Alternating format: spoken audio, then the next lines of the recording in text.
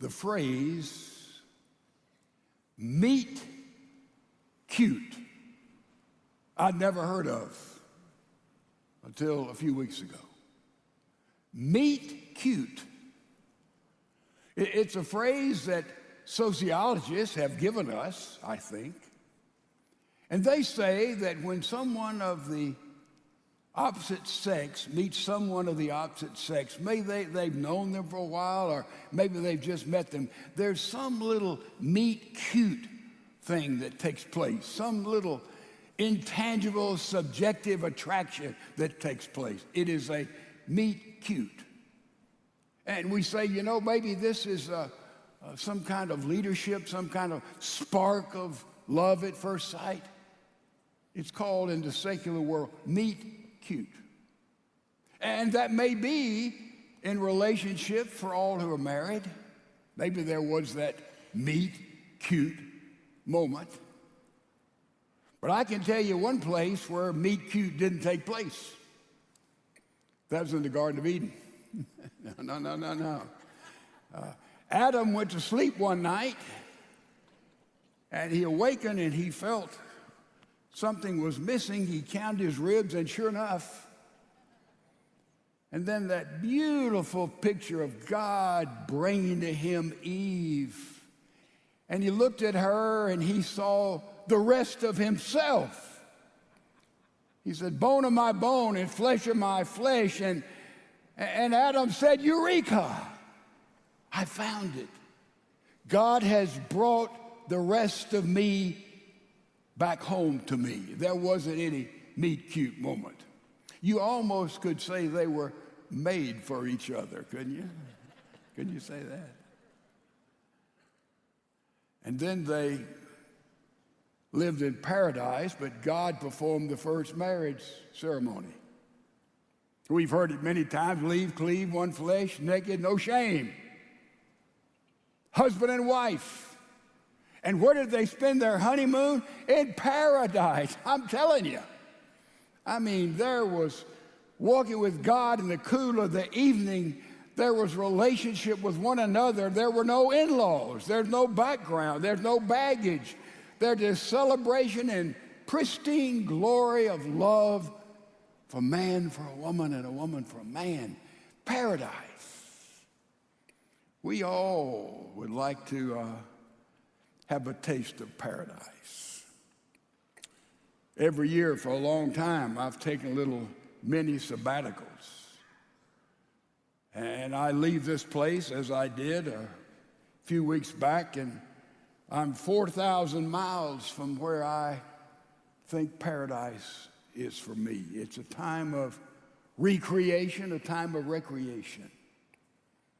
And so Lisa and I got on a plane, and we flew with a stop or two, gone about 14 hours. I envy the fact and get mad about the fact that she, when we take off, goes to sleep, bang, she wakes up when we arrive, which is terribly frustrating to me, but a great gift to her. And so we fly 4,000 miles to the spot that we would call our little paradise. And we landed and went to Costco.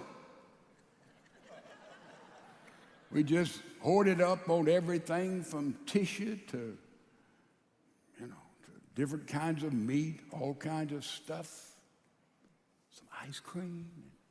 And we arrive about an hour later at our little condo that we've been there, and we get out, unload all of Costco. Now it's dark. Seems to be nobody else in little condos in our building. There's 4 of them. We're one of them. And so we unload all there on the porch, and I say, just open the door. And she said, I don't have the key. And I said, well, I've got, and I didn't have the key. Oh, yeah. You didn't bring the key? I thought you had the key. No, you're supposed to bring the key. I thought you had the key. We're this far from paradise. It is dark. Costco is melting right there on the porch. I called the manager. Not there. No answer. Everything dark. I said, I know there's a hidden key under the little stool here on the porch, and where is the stool? It's gone. There we are. One step from paradise. You've got the key. No, you've got the key. Marital conflict. We're going to talk about marriage in a way that perhaps you've never heard it before in the next 8 or 9 weeks. We're in 1 Corinthians chapter number 7, and it's all about relationships.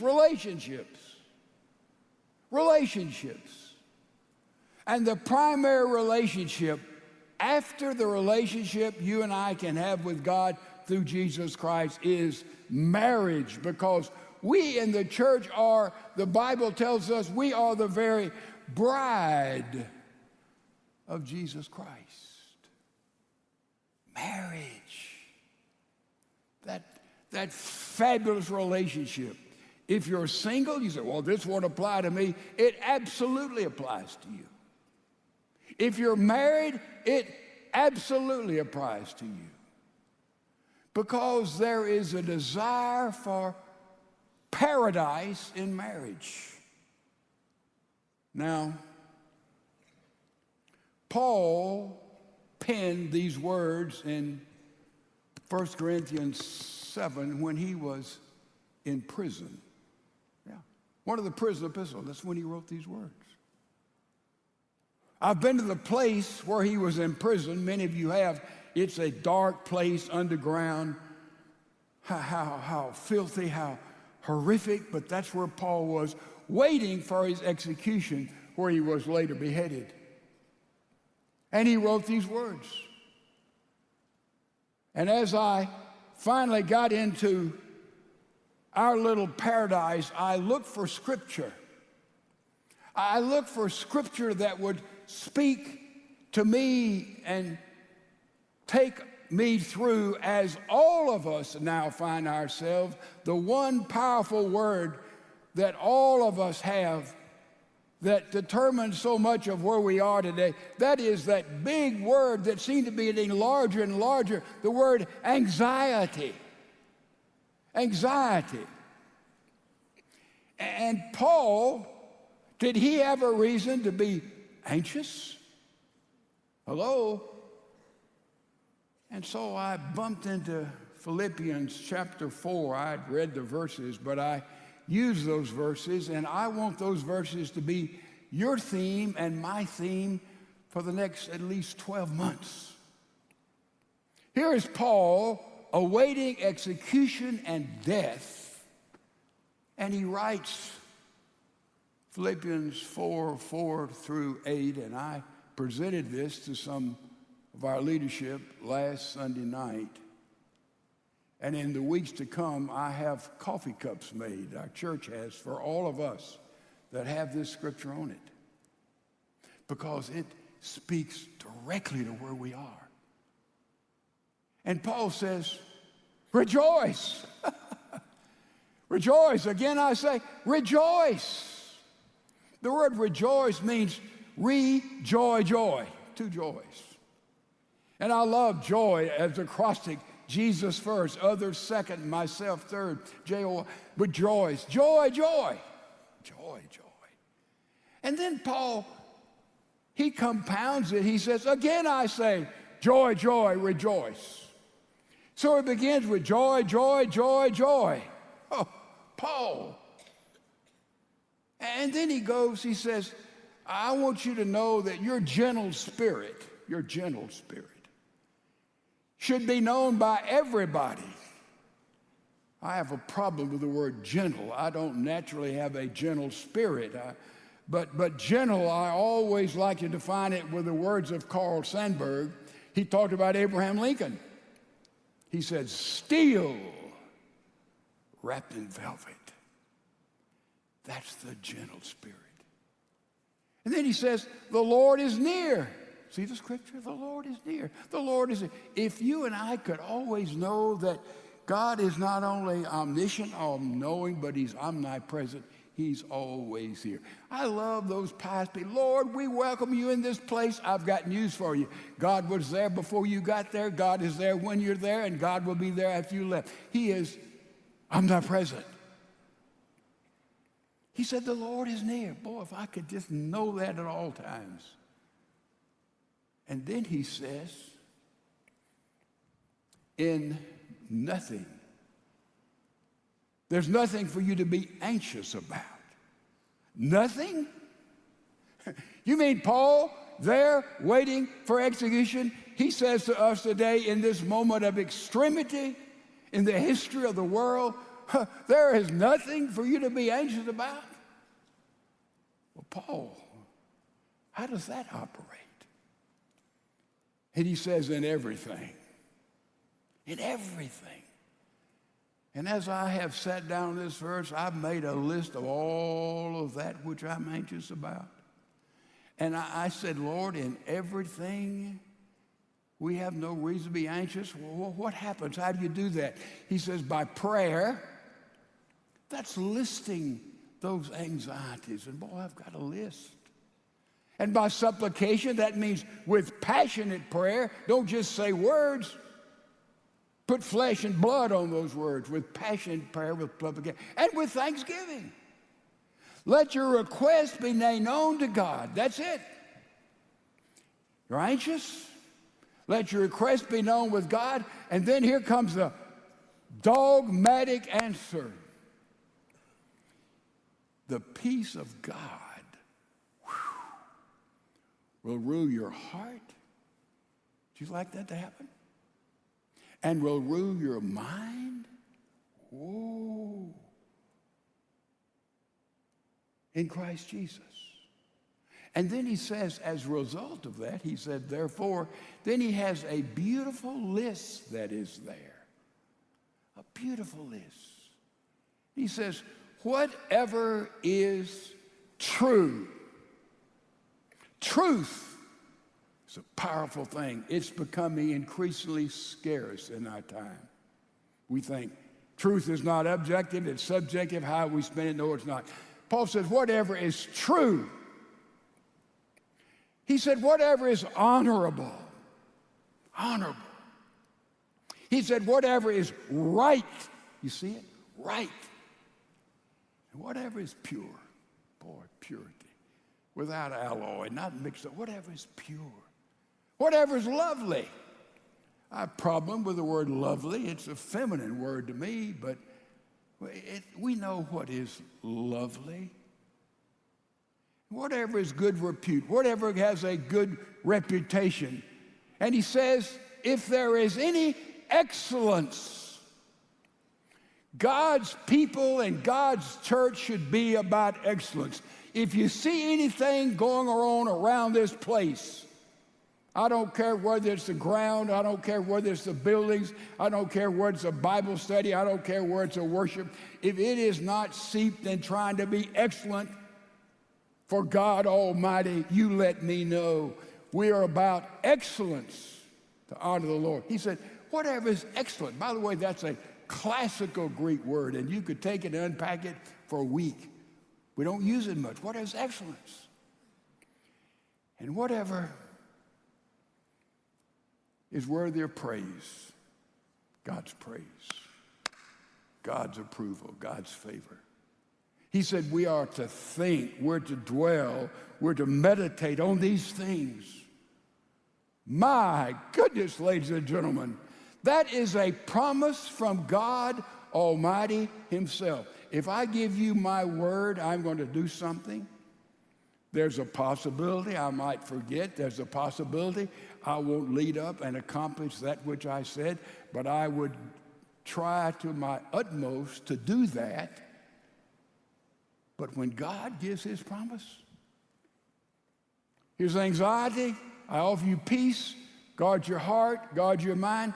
You can book it.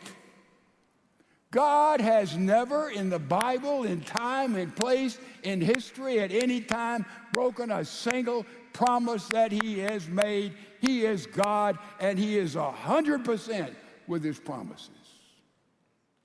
Now, I left out one word, one big word at least, in our study. You see the word brethren up there? See it? Brethren, brothers. That means this promise is not for everybody on the planet. It's for those who are part of the brethren, who are in Christ, who are Christians, genuine Christians, real Christians. And we define Christianity, of course, as conviction of sin, repentance of sin, receiving Jesus Christ in our life, putting our flag up publicly for him. That is a general definition for Christian, but what do we have? What do you have? What I have that we can identify and say, that is the result of that profession of faith and what we've done in receiving Christ. What do we have? And then we run into the word we don't use much, but we quote it quickly in John 3:16, for God so loved the world that he gave his only begotten. We don't use the word begotten. That's sort of an old King James. Begotten, but we know what it means. We know that human beings beget human beings, right? Lions beget lions, bears beget. We beget that which is of our kind. But it says, our only begotten Son, somewhere God the Father in pre-time and pre-history, his Son was begotten, and divinity begets divinity. Do you follow me? Divinity begets divinity. Humanity begets humanity. And therefore, in one sense, we're all made in the image of God, everybody on this earth. We are brothers and sisters in nature. We're biologically human beings, Homo sapiens. We know that, but when we receive Christ, we receive something else. We receive his Spirit, and now we're not only biologically, but we are literally in the family of God, because when we receive Jesus Christ as our Savior and our Lord, Zoe comes in us. And that's eternal. So we're not only biologically begotten, follow me, but now spiritually we're begotten, and we have now divinity within us. This biological body is going to run down. Anybody want to debate that a little while? I mean, that's true. But that Zoe, when we've been begotten by the Father through Jesus Christ, that is being born again. And now in you and me, we're not only begotten as humans, but we're begotten by God through Christ. And now we have that divinity within us that lasts forever. And we're going to discover in 1 Corinthians 15, this little Zoe and you and me is going to have an eternal body when we leave this earth. And so what happens, and now we have the Christian, we have something that's in this world but out of this world, something that is not transient, but something that is absolutely permanent in all time. A man, we can take and make a statue that looks like a human being. Now, if we could speak, or God could speak and make that statue come alive, would that be miraculous? That is not nearly as miraculous as when you and I receive Jesus Christ, and now we have Zoe in us, and we come to life everlasting. That's what it is to be a Christian. That's what we have. And as Christians, we can go as part of the brethren, the brother and sister in the family of God, and the church is the bride of Christ itself. Now we can go and claim Philippians 4:4. Anxious about nothing, the peace of God comes. My, it's there for us. Any anxiety? Just run it through that day after day after day. This is what I've done for the past weeks, and I've done for a long time in paradise. You know what? We're really not human beings. A better description of you and me would be human doings. We do this, we do. I'm a human doing, I'm doing. And once we take a back up and we come time to have some being, then our human doings catch fire, has meaning, significance, our priority.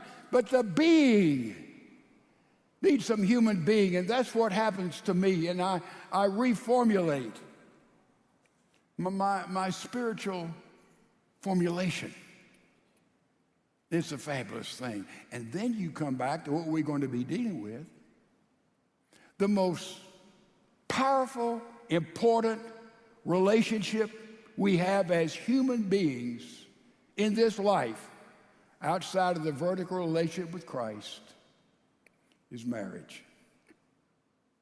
It's marriage. Powerful thing. Two become one. Oh, powerful thing.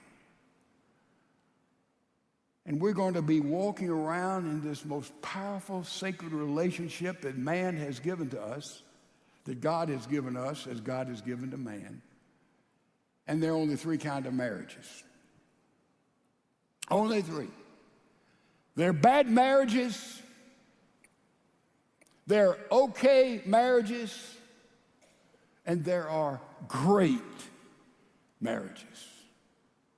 What kind of marriage do you have? Tell you what a bad marriage is. A bad marriage is described in many places, but particularly in Proverbs chapter 27. And that verse says, a wife that nags is like a drip, drip, drip, drip, drip, drip, drip, drip, drip. The same thing is true for a husband who nags. It's like drip, drip, drip. It's not good enough. It's not big enough. It's not important enough. It's not significant enough. You didn't satisfy. And you're born in the negative minus case. Drip, drip, drip, drip, drip, drip, drip. That will lead to a bad marriage, and it is a bad marriage. By the way, I want you to look in the mirror as we deal with marriage and ask yourself continually one question: what's it like being married to me? Sit down on that one, get your pen and paper out, and just answer that honestly, or if you really want to handle it, ask your partner. Drip, drip, drip, drip. You'll lose all your joy. Actually, a bad marriage is joy reversed. Jesus, others, yourself, it is putting yourself first. Putting yourself first in that relationship. When I was studying this passage, this is amazing to me. I'm sitting on the couch where I don't usually sit when I'm studying, and I'm thinking about rejoice, you lose your joy. Bad marriage is myself, yourself first, myself first. And Winston comes up and starts barking. Whoa, whoa, whoa, whoa. What's the matter with you? Whoa, whoa, whoa, whoa, whoa. What in the world? Huh? And I realized that I was sitting on the place in the couch that he normally sits. You know, after all, he's a King Charles Spaniel. So I said, I get it. So I moved.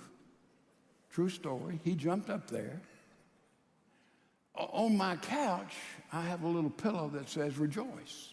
I'd forgotten it was there, I'll be honest with you. Winston immediately takes that pillow and just takes his nose and knocks it off the couch. I cannot make it up. And I thought, my glory, I'm looking for an illustration of a bad marriage, and here you got it, because it is when one or another are partnered, they sit on their own throne. And it's all about yourself. And we know, we've already talked about, the wives will be cheerleaders to their husbands. We have, gentlemen, we're so thin-skinned, we need to be cheered for, and husbands are to genuinely cherish their wives. And you don't sit on the throne of authority in your marriage. Your mate does. Your mate does. It's not selfishness, it's selflessness. And when selfishness comes in, nag, nag, nag, nag. That's a little bit of a bad marriage, and we'll go back there. We're going to be in marriage for 9 weeks. Just hang on. That's a bad marriage. What's an okay marriage? An okay marriage, listen carefully, is when there is no longer any fighting or fussing. Oh. When fighting and fussing is eliminated, you just have an okay marriage. You say, boy, that's kind of weird, isn't it? No. It's a picture of a okay marriage, a standoff. It's a picture of a marriage that has moved into the deadliest posture of apathy. I've talked to a lot of couples through the years about marriage. When they come in there at each other's throat, they're arguing, they're presenting their case and their side. Man, there's hope for that marriage. But when they both sit there and say, I don't care what he does. I'm not interested in her. And you're together, but you're far apart. There's no communication. Any intimate relationship is mechanical. There's no sharing. You're going in the same direction, but you don't have the same goals. And there's a coldness and a heartlessness and we're going to just get along and survive. And this is also joy reversed, because now there are other things. Maybe kids, it may be friendship, it may be hobbies, that it comes before your number one priority, who is the person who is your mate under God for life. And that's what happens in an okay marriage. No longer any fighting or fussing. Dangerous place. Apathy sets in. Well, what about a great marriage? Ladies and gentlemen, I was married for 58 years, and I had a great marriage. I've been married this Christmas for 2 years, and I have a great marriage. And I'm going to tell you something. God intends for everybody here to have a great marriage, and if you do not have one, you're not simply being obedient to God. A great marriage, we're going to be talking about bad marriages, okay marriage, and great marriages for a week to come. But a great marriage is weeding and sowing. You weed things out of your life and your relationship. You want a list for this? Galatians 5. You weed things out. You weed things out. You have to do that. And then you plant. Then you sow. You're weeding and you're planting. You're weeding and you're planting. It's an ongoing process to have a great marriage. It's a beautiful thing to have a great marriage. And when you both think the other hold a key to paradise, by the way, let me take you back to Costco on the porch. Darkness. And finally, she laughs. I'm mad, but I laugh. You're supposed to have the key. I'm supposed to have the key to paradise. And then I look up, and there's a little window up there. It's about this big. You see a picture of a little window up there. I said, I wonder if I could crawl up through that window. So she tries to help me up, and my shoulders were too wide, and then I said, well, let me help you, and I get her up, and we go, and we stand on this rickety chair, and she gets up there, thank goodness for swimming and a little yoga through the years, and she gets her head and her shoulders through, and finally she gets the others through, and somehow she spins around and drops down on the other side, kapoop. How are you? Fine. And she goes around and opens the door to paradise. It took both of us. I didn't have the key. She didn't have the key. It took both of us, and all of us are married. Sometimes we have to go through those narrow places, but we have to go through those places together. The secret, the beginning of a great marriage, you weed and you plant, you weed and you plant, and weeds come up and you pull them up and you plant, and you do it together. You do it together. You know, I just know, well, you'll remember something about this sermon, and man, are you willing, if you're married, to do the radical things that will take place, the boldness that you'll have to do? Let me tell you a secret. I dare you to try it. Well, the preacher said I may not. If you will pray with your mate every morning when you get up, when at all possible, and you'll pray with your mate every night before you go to sleep, that's not too big a thing, maybe a minute, 2 minutes. You'll begin to take giant steps to having a great marriage. What's it going to take to change, to take those bold steps? Now, hold on. Something's going to happen right now in this room. And hold on to your pacemakers. I don't want to destroy anything. But what is going to have to take place for you to make this change? Is it going to have to be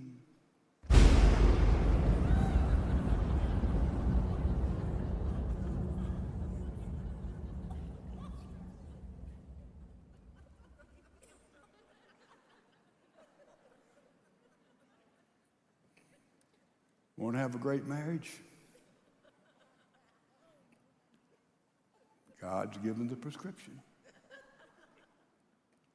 We understand, most of us, of what those are going through in Louisiana today or tonight with the impending flood and hurricane. Most of us been there, done that. But the early part of this year, there was a hurricane that hit Florida. I think it was named Elsa, I'm not sure. And they said evacuate because it's coming. And a reporter was still there, and they saw a woman on the beach in shorts, baseball hat, walking around. The wind was beginning to blow and rain. And the reporter got out and made his way over to her and asked her and said, are you going to evacuate? She said, no. We're going to ride out the storm. We've done it before. He said, you're going to ride out the storm? She said, yes, my husband and I. And I said, what's going to happen? What preparation are you making? What's going to take place when this storm comes? And she said, well, we do through three things. She said, there's some drinking.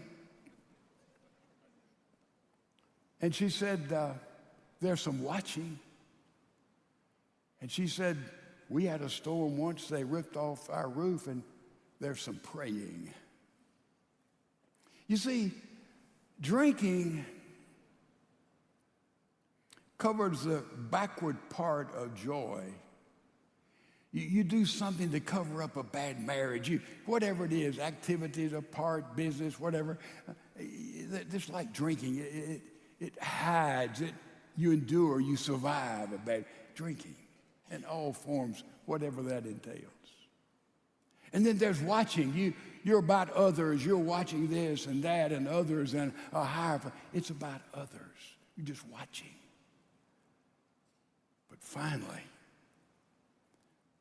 to put Jesus first, there's praying. There's praying. You want a great marriage if you're single or if you're married. You want a great marriage? God has revealed the secret of having a great marriage. What's it going to take?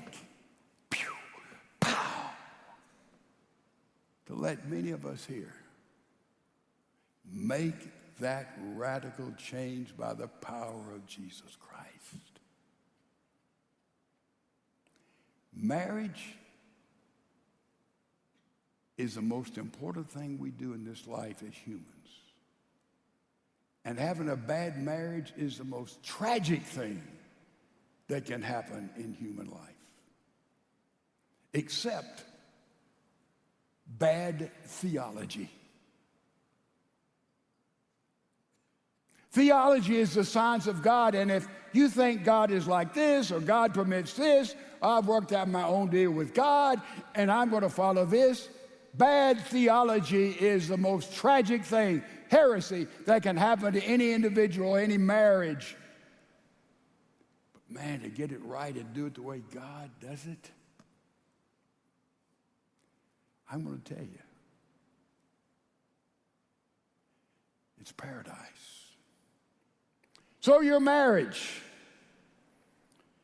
is it best described as a hangover? Is it best described as hanging on?